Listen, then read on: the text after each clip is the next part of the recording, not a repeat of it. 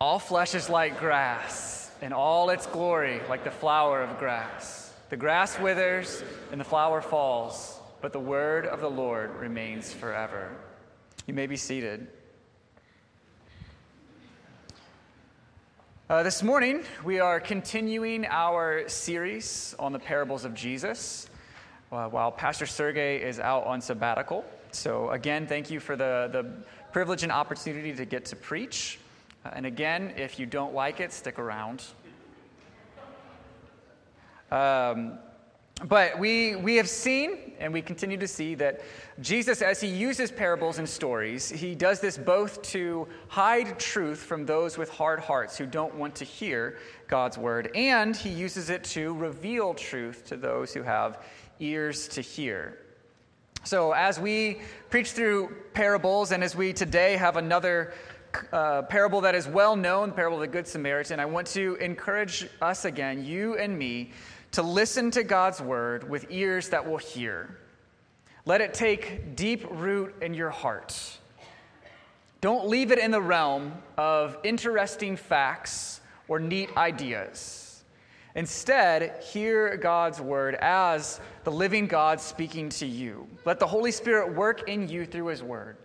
Let him remove the rocks in your life so that the word can root deeply and provide lasting and real transformation.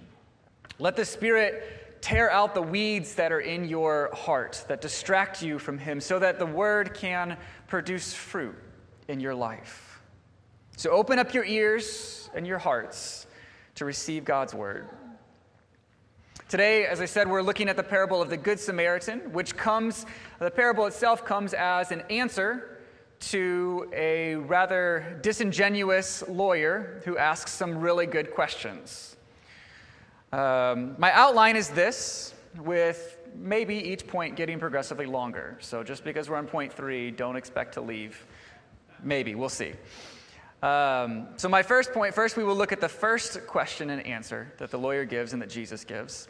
Then we'll look at the second question and the answer of the parable that Jesus gives. And then finally, we will try to locate ourselves in the parable. Where do we see ourselves? Where do we fit? My sermon in a sentence is that God's love for us enables and empowers us to love our neighbor. God's love for us enables and empowers us to love our neighbor. With that, let's read our text from Luke 10, 25 through 37. And behold, a lawyer stood up to put him to the test, saying, "Teacher, what shall I do to inherit eternal life?" He said to him, "What is written in the law? How do you read it?" And he answered, "You shall love the Lord your God with all your heart and with all your soul and with all your strength and with all your mind, and your neighbor as yourself." And he said to him, "You have answered correctly. Do this, and you will live." But he, desiring to justify himself, said to Jesus, "And who is my neighbor?" Jesus replied, "A man was going down from Jerusalem to Jericho, and he fell among robbers, who stripped him and beat him and departed, leaving him half dead. Now, by chance, a priest was going down that road, and when he saw him, he passed by on the other side. So likewise, a Levite, when he came to the place and saw him, passed by on the other side. But a Samaritan, as he journeyed, came to where he was, and when he saw him, he had compassion. He went to him and bound up his wounds, pouring on oil and wine. Then he sat him on his own animal and brought him to an inn and took care of him.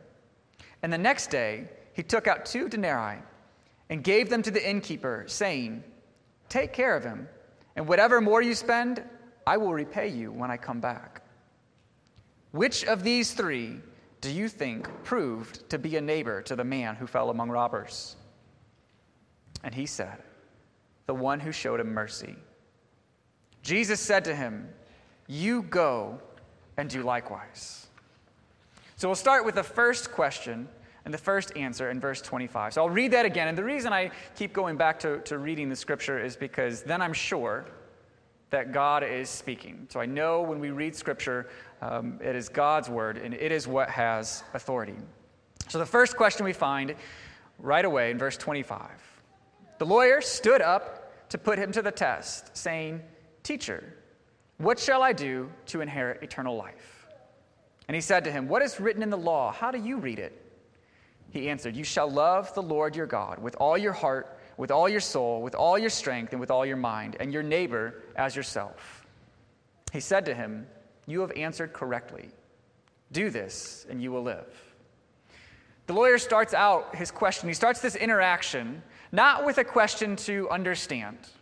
The lawyer is not asking here to learn. He's asking to test. He's asking to see, who is Jesus? What kind of teacher is he? How is he going to answer this difficult question? So he asks, "Teacher, what shall I do to inherit eternal life?" Now the question may be a little disingenuous, may be asked as a testing, but it is a big question. It is a really important question. He's essentially asking Jesus, how do I enter the kingdom of God? How do I enter the kingdom of heaven? How do I get to be with God? Jesus is unfazed by the disingenuous question, and he's unfazed by the bigness of the question. And as he often does, Jesus answers this question with a question of his own. He says, "You're a lawyer?" Again, not a lawyer like we think of a lawyer, but a lawyer who would have studied and known the law, lawyer, study of the law, not law of today, but God's law. He says, "You're a lawyer. You know the law. You know the scriptures well. What do you think? What's written in the law? How do you read it?" He turns the question back on the lawyer. The lawyer, he does know the law. He does know Scripture, and he answers well. In fact, he sums up all of the law in 2 commands. Elsewhere, Jesus does the same thing. When he's asked, what are the greatest commands? What's the greatest command in all of the law? Jesus gives the same answer that the lawyer gives here. The lawyer says, "You shall love the Lord your God with all your heart, and with all your soul, and with all your strength, and with all your mind, and your neighbor as yourself." Again, this summarizes all of the law into 2 big commands: love God and love others. Love God with everything you are, with all of the human experience, with all of human existence. Love God with your heart, with your soul, with your mind, with your strength. This is the first and greatest command. From it comes everything else. And the second, which we'll be talking more about today, because Jesus talks about it with this parable, love your neighbor as yourself. Not just love your neighbor, not be kind to your neighbor, not be nice to your neighbor. Love your neighbor as yourself. And we see this comes from the first commandment. And then Jesus gives, to me, a rather surprising response to the lawyer's answer. He says to him, "You've answered correctly. Do this and live." And I'm thinking, what? That's not what we hear very often. It sounds like maybe Jesus is offering a works-based salvation. Just obey the law and you'll live. But Jesus knows the heart of the lawyer. He knows the human heart. He knows people. In fact, I think here he's showing us, and he's showing the lawyer, you are unable to inherit eternal life. You are unable to enter the kingdom of heaven on your own. Why? Because the standard is too high. The standard is to love God with every fiber of your being, always perfectly, and to always love your neighbor as yourself. That's the standard. Do this and you will live. We know Jesus is not saying a works-based salvation. Other places in Scripture, Jesus says, "I am the way, the truth, and the life. And no one comes to the Father except through me." The only way to inherit eternal life is trust in Jesus' perfect love for his Father, and Jesus' perfect love for his neighbor, and Jesus' perfect love for us that forgives our sin. But Jesus he's not talking about that right now. He does that, and we bring that in because we preach all of Scripture, but right now Jesus is pointing out to the lawyer, you're not as good as you think. You can't inherit eternal life by doing. He knows the lawyer's asking the question. He knows why, and he knows what's coming back. And I think the lawyer feels that too. I think the lawyer knows, I have not loved my neighbor as myself. I think he knows that he hasn't loved God as with his whole being as well. But instead of asking the right follow-up question to that, which would be, Jesus, I haven't loved perfectly. How can I be forgiven? And how can I love the Lord with my whole heart? And how can I love my neighbor as myself? Instead, we see with the lawyer, much as we see with us often, his pride flares up, and he tries to justify himself. Now we get to the second question in our parable. The lawyer says, who is my neighbor? Again, another disingenuous question. This question the lawyer is not asking so he can think, man, are there people out there I haven't been loving? I really want to love more people. Instead, the lawyer asks this question thinking, but who don't I have to love? Who is my neighbor? Not everyone can be my neighbor. So who's my neighbor? Who don't I have to love? Come on. I'm good. I'm better than I think. According to the commentaries that I have looked at, the prevailing thought of the rabbis of the day is that to love your neighbor meant just to love other Jewish people, to love other people of the faith. So as long as you did that, you were good. We will see through Jesus' answer that Jesus takes it much, much further. So to the Jew, they weren't required to or expected to love the Samaritan or the Gentile. But we'll see Jesus doesn't allow for this kind of thinking. Another objection that I think maybe we often have, or I often have, is if Jesus were to just simply answer with everyone. Love everyone equally. Well, to me, that seems utterly impossible and overwhelming. How can I love everyone? How can I love everyone equally? There's too many people. I don't have the time. I don't have the resources. How do I love everyone? So I'd be tempted to quickly give up. Well, I can't love everyone. I can't love all of my neighbors as myself. But Jesus' answer, it leaves no room for excluding people or for giving up. His answer is much more practical, although difficult. He tells a story which both teaches us the right questions to ask and is convicting to all who hear it. And the parable is this, starting in verse 30. Jesus replied, "A man was going down from Jerusalem to Jericho, and he fell among robbers who stripped him and beat him and departed, leaving him half dead. Now, by chance, a priest was going down that road, and when he saw him, he passed by on the other side. So likewise, a Levite, when he came to the place and saw him, passed by on the other side. But a Samaritan, as he journeyed, came to where he was, and when he saw him, he had compassion. He went to him and bound up his wounds, pouring on oil and wine. When he set him on his own animal and brought him to an inn and took care of him. And the next day he took out 2 denarii and gave them to the innkeeper, saying, 'Take care of him, and whatever more you spend, I will repay you when I come back.' This is the answer that he gives. And then he asks the question back to the lawyer, which of these 3 do you think proved to be a neighbor to the man who fell among robbers? Not who is my neighbor, but who proved to be a neighbor. The lawyer answered, the one who showed mercy. So this is a well-known story. We've probably heard it often. And the first part of the story would not be too surprising to the original hearers. The road from Jerusalem to Jericho was a dangerous place with a stretch of ample hiding places. Robbers could easily jump out and surprise and attack.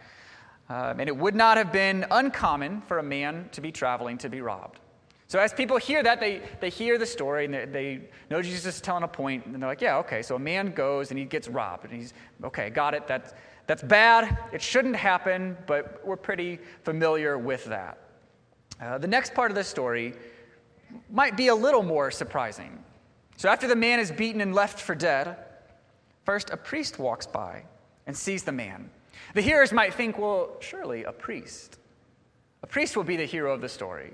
Jesus will show us how to love your neighbor with a priest, someone who ministers before God and brings people into the presence of God. So surely this person knows the law, understands that we should love our neighbor as ourselves, and will do what is right.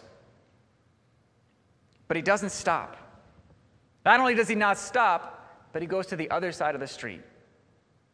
He doesn't want to look on the man. He doesn't want to have to think about the man. So he moves over and keeps walking. Next comes a Levite. Maybe he'll stop. Maybe he'll help. But if we're careful, listeners, probably not. Jesus says likewise. So the priest didn't stop. Likewise, a Levite comes. So maybe now, as first-time listeners, we don't have a whole lot of hope that the Levite will come. But maybe he will. Again, someone who is a priest, but not of the line of Aaron, who, again, knows the law and who ministers before people and before God. Maybe he will stop. But this person doesn't stop either and does the same thing. We all know he should, but he doesn't. Everyone who listens to the story knows that the people passing by, what they should do is they should stop and they should help the man. But they don't.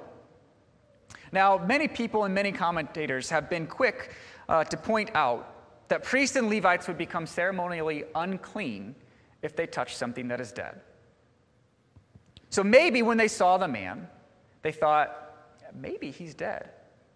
After all, he was mostly dead. So you can insert your own Princess Bride joke there.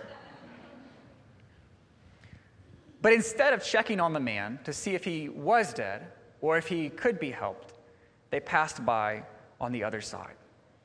At best, they decided to just assume that he was dead and that if they touched him, they would be unclean. At worst, maybe they saw him move or groan or breathe and didn't care. Passed by on the other side. At the very best, the priest and the Levite prioritized the wrong part of the law. To be ceremonially clean, but fail to keep the most important part of the law. Love for your neighbor.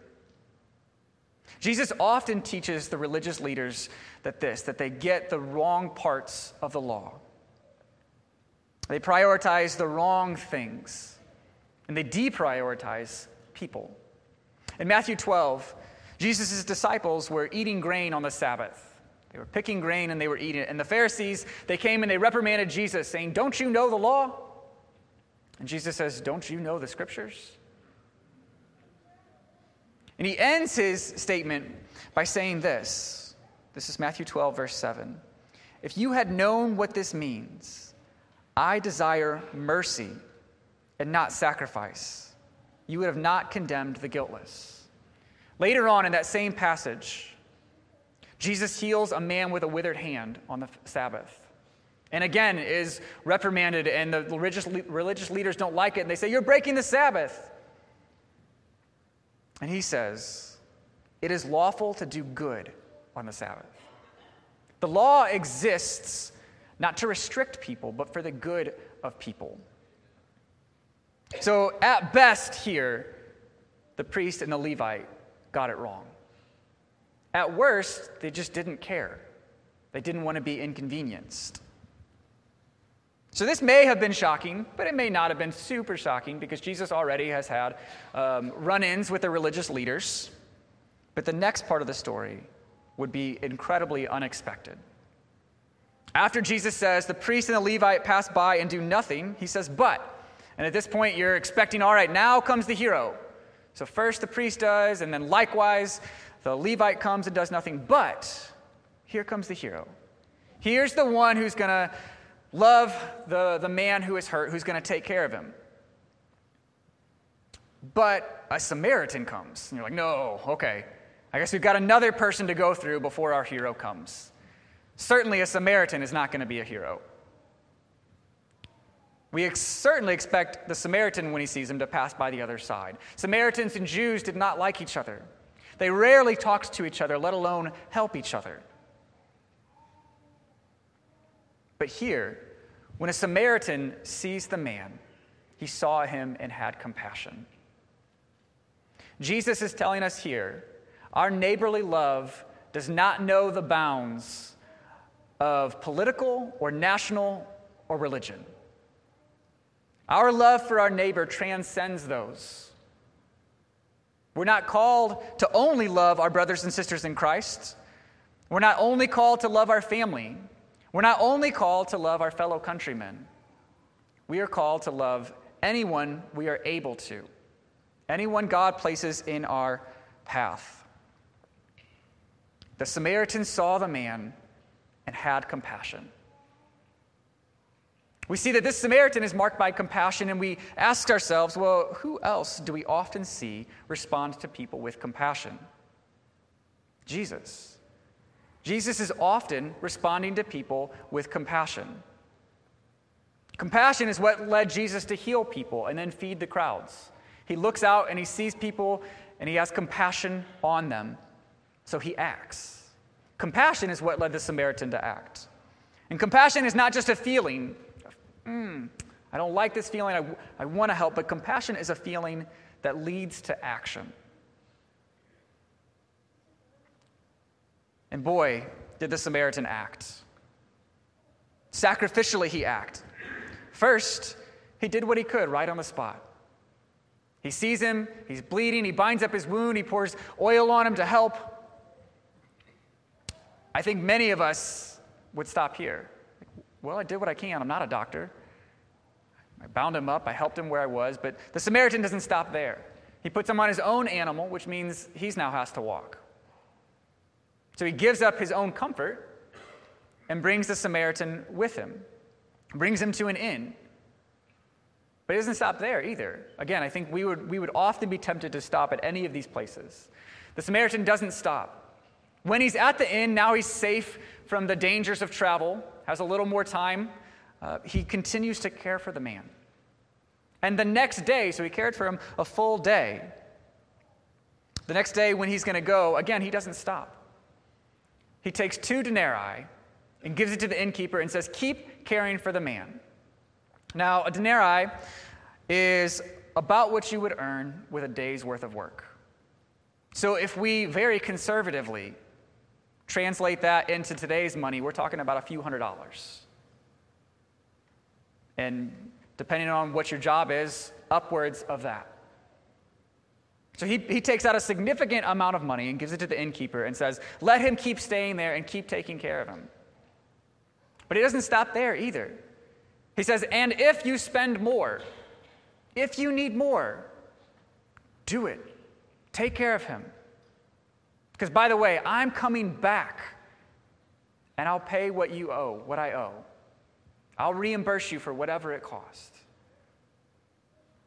This was not easy. This is not a small thing that the Samaritan did. It cost him.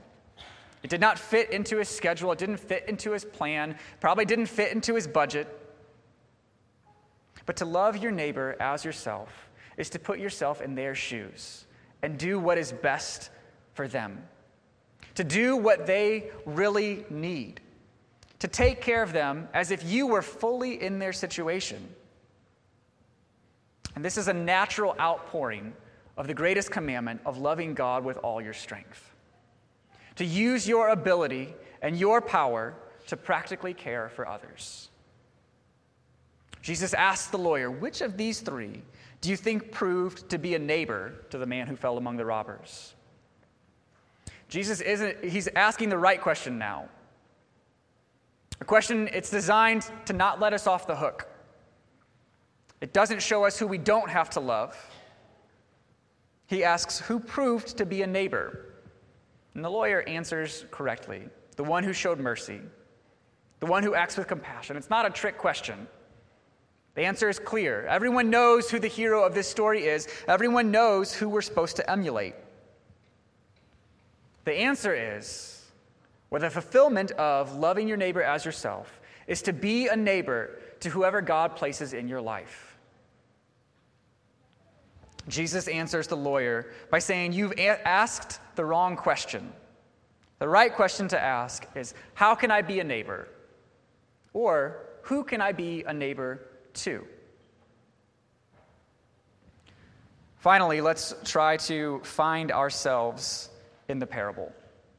We all know as we read this, we all know who the hero is. We all know who the one to emulate is. That's the Samaritan. This is the one we are supposed to be like. Go and do likewise. But if we are honest with ourselves, we know that at the very best, sometimes often, maybe more often than not, we look like the priest and the Levite. We are quick to walk by on the other side of the road. But we want to look at how can we become like the Samaritan. That's the hero of the story. That's who we want to emulate.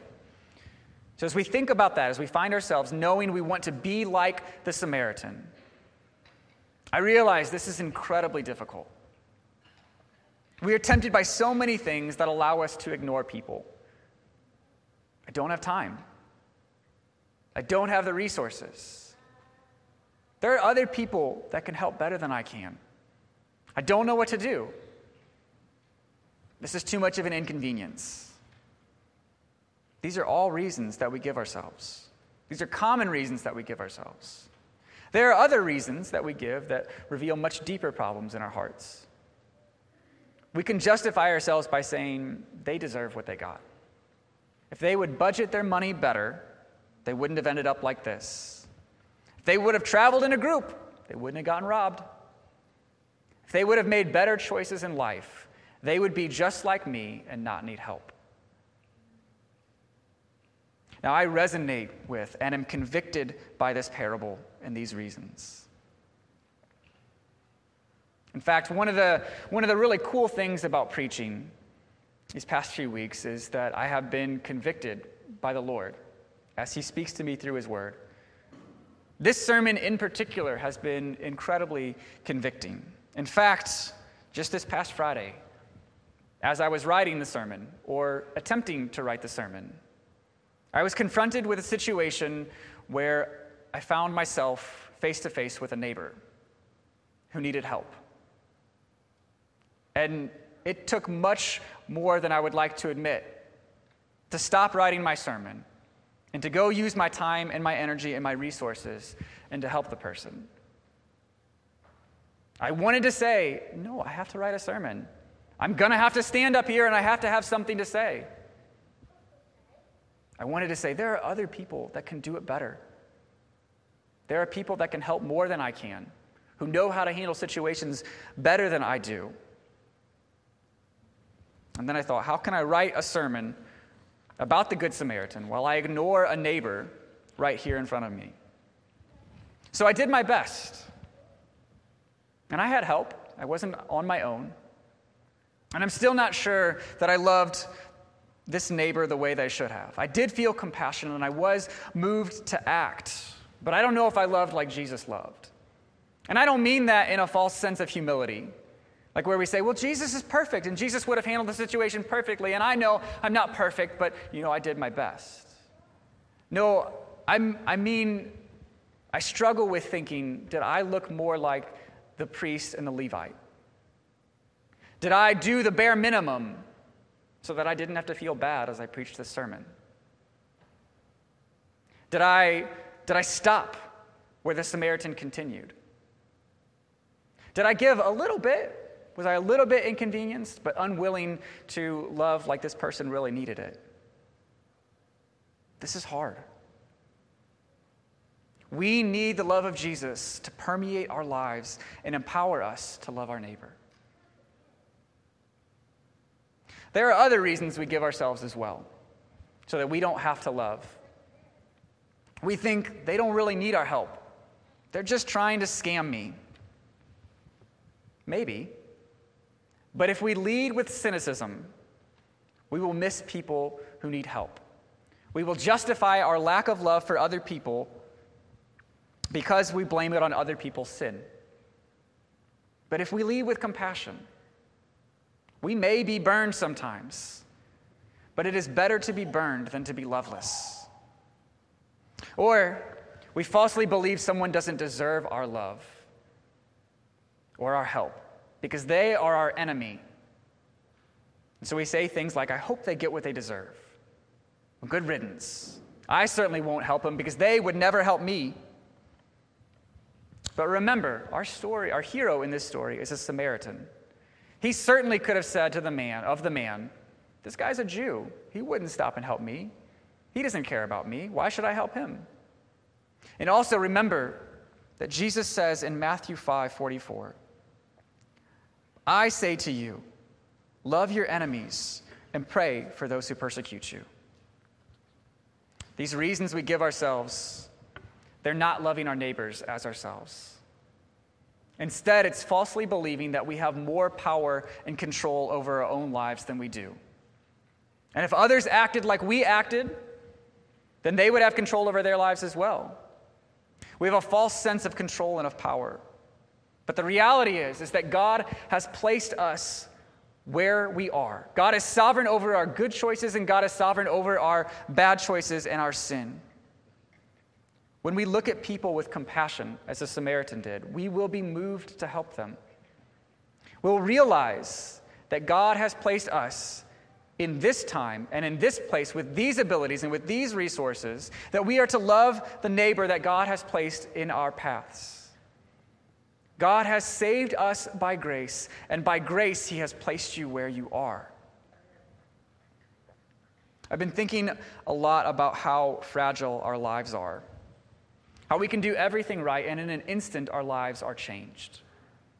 This man in the story, all he was doing was taking a journey, and he was robbed. That right there, that could be your story. Like not even having to go and bring other things in. You could be robbed, you could be beaten, and your life could be changed. Traveling is still incredibly dangerous. You could get in a car and through no fault of your own have a life-changing accident. I know someone who has Lyme disease, which is often gotten by a tick bite. You just do something mundane. You get a tick, you pick it off, you move on, and your life has been forever changed.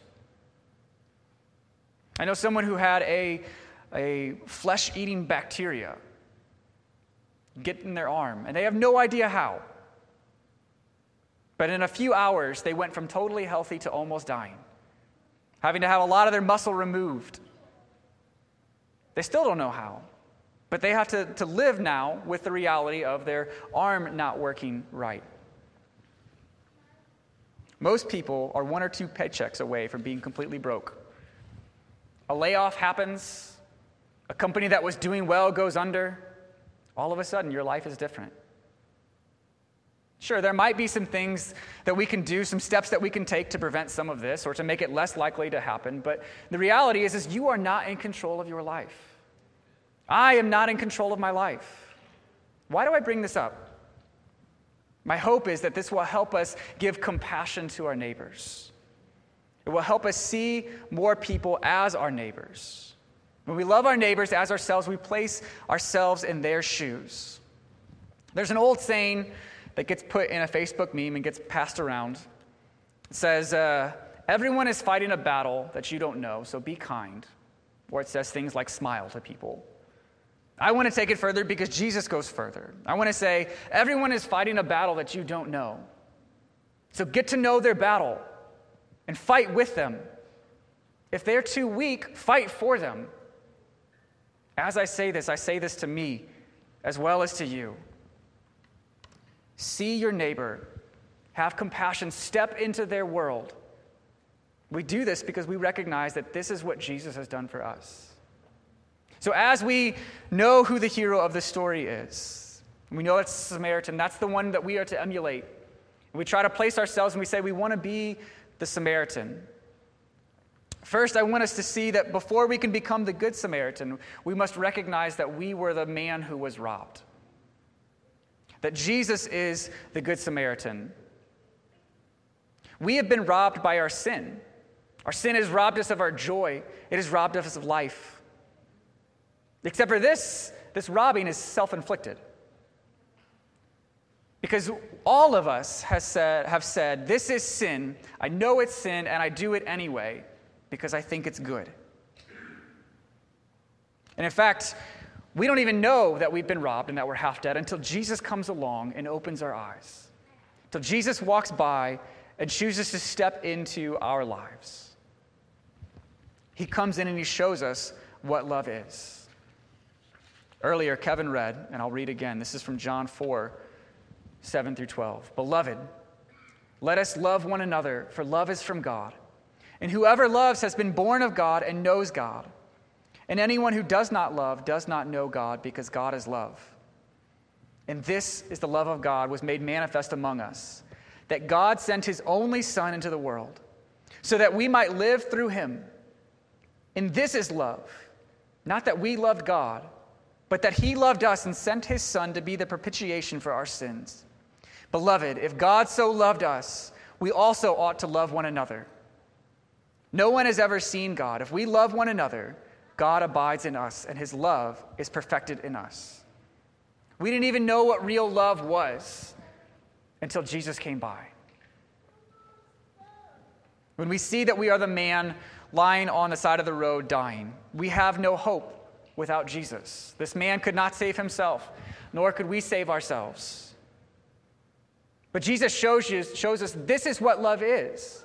And now that we have seen what love is, we know how to love other people because we know what it looks like. And not only that, not only do we know what love looks like, but now we are freed to love because we don't have to worry about our time or our resources or our abilities because we recognize that all of these things belong to God in the first place.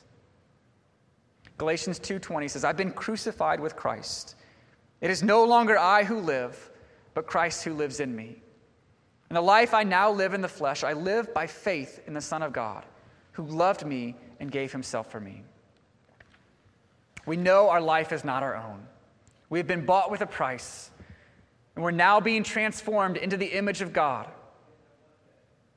So we know what love for our neighbor looks like because we have seen Jesus. And we are empowered and enabled to love our neighbor because we have the Holy Spirit who lives in us. So if you don't know Jesus, what I want you to do is I want you to see his love for you. He walks by while you are bleeding and dying, and he steps into your life and he saves you. Not just by bandaging your wounds, but by dying the death that you deserve and giving his life and his righteousness for you. So my encouragement to you is turn from your sins and turn and trust in Jesus, the living God. If you already have trusted in Jesus, then go empowered by the Holy Spirit and love your neighbor as yourself. Remember your helplessness before God and worship him for his saving love and compassion on you. As we turn now to the Lord's table, I want us to come in communion with the Lord, loving him because he first loved us, knowing that that love leads us to love other people. So let's come thankful that we are forgiven for our lack of love. Let's come empowered by the Spirit to love him more and to love our neighbor as ourselves. Here at Chatham, we practice open communion, which means if you are a believer in Jesus, if you trust him for your salvation, then please come and take. You may come forward. We have communion up here. Or if you're not able to come forward, we have prepackaged communion packets in the back. Or you can raise your hand and an elder will bring communion to you.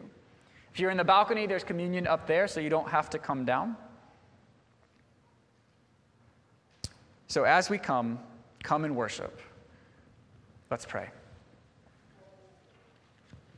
Lord, we come before you, and we are thankful for your love, your compassion that you have given to us. Lord, you see us, you have seen us in our helpless state, and you have shown mercy. God, you sent your Son so that we can live, to die the death that we deserved. Lord, we thank you, we worship you. Lord, we also think about our neighbors. Lord, we ask that you would empower us to go out and to love as you have loved us.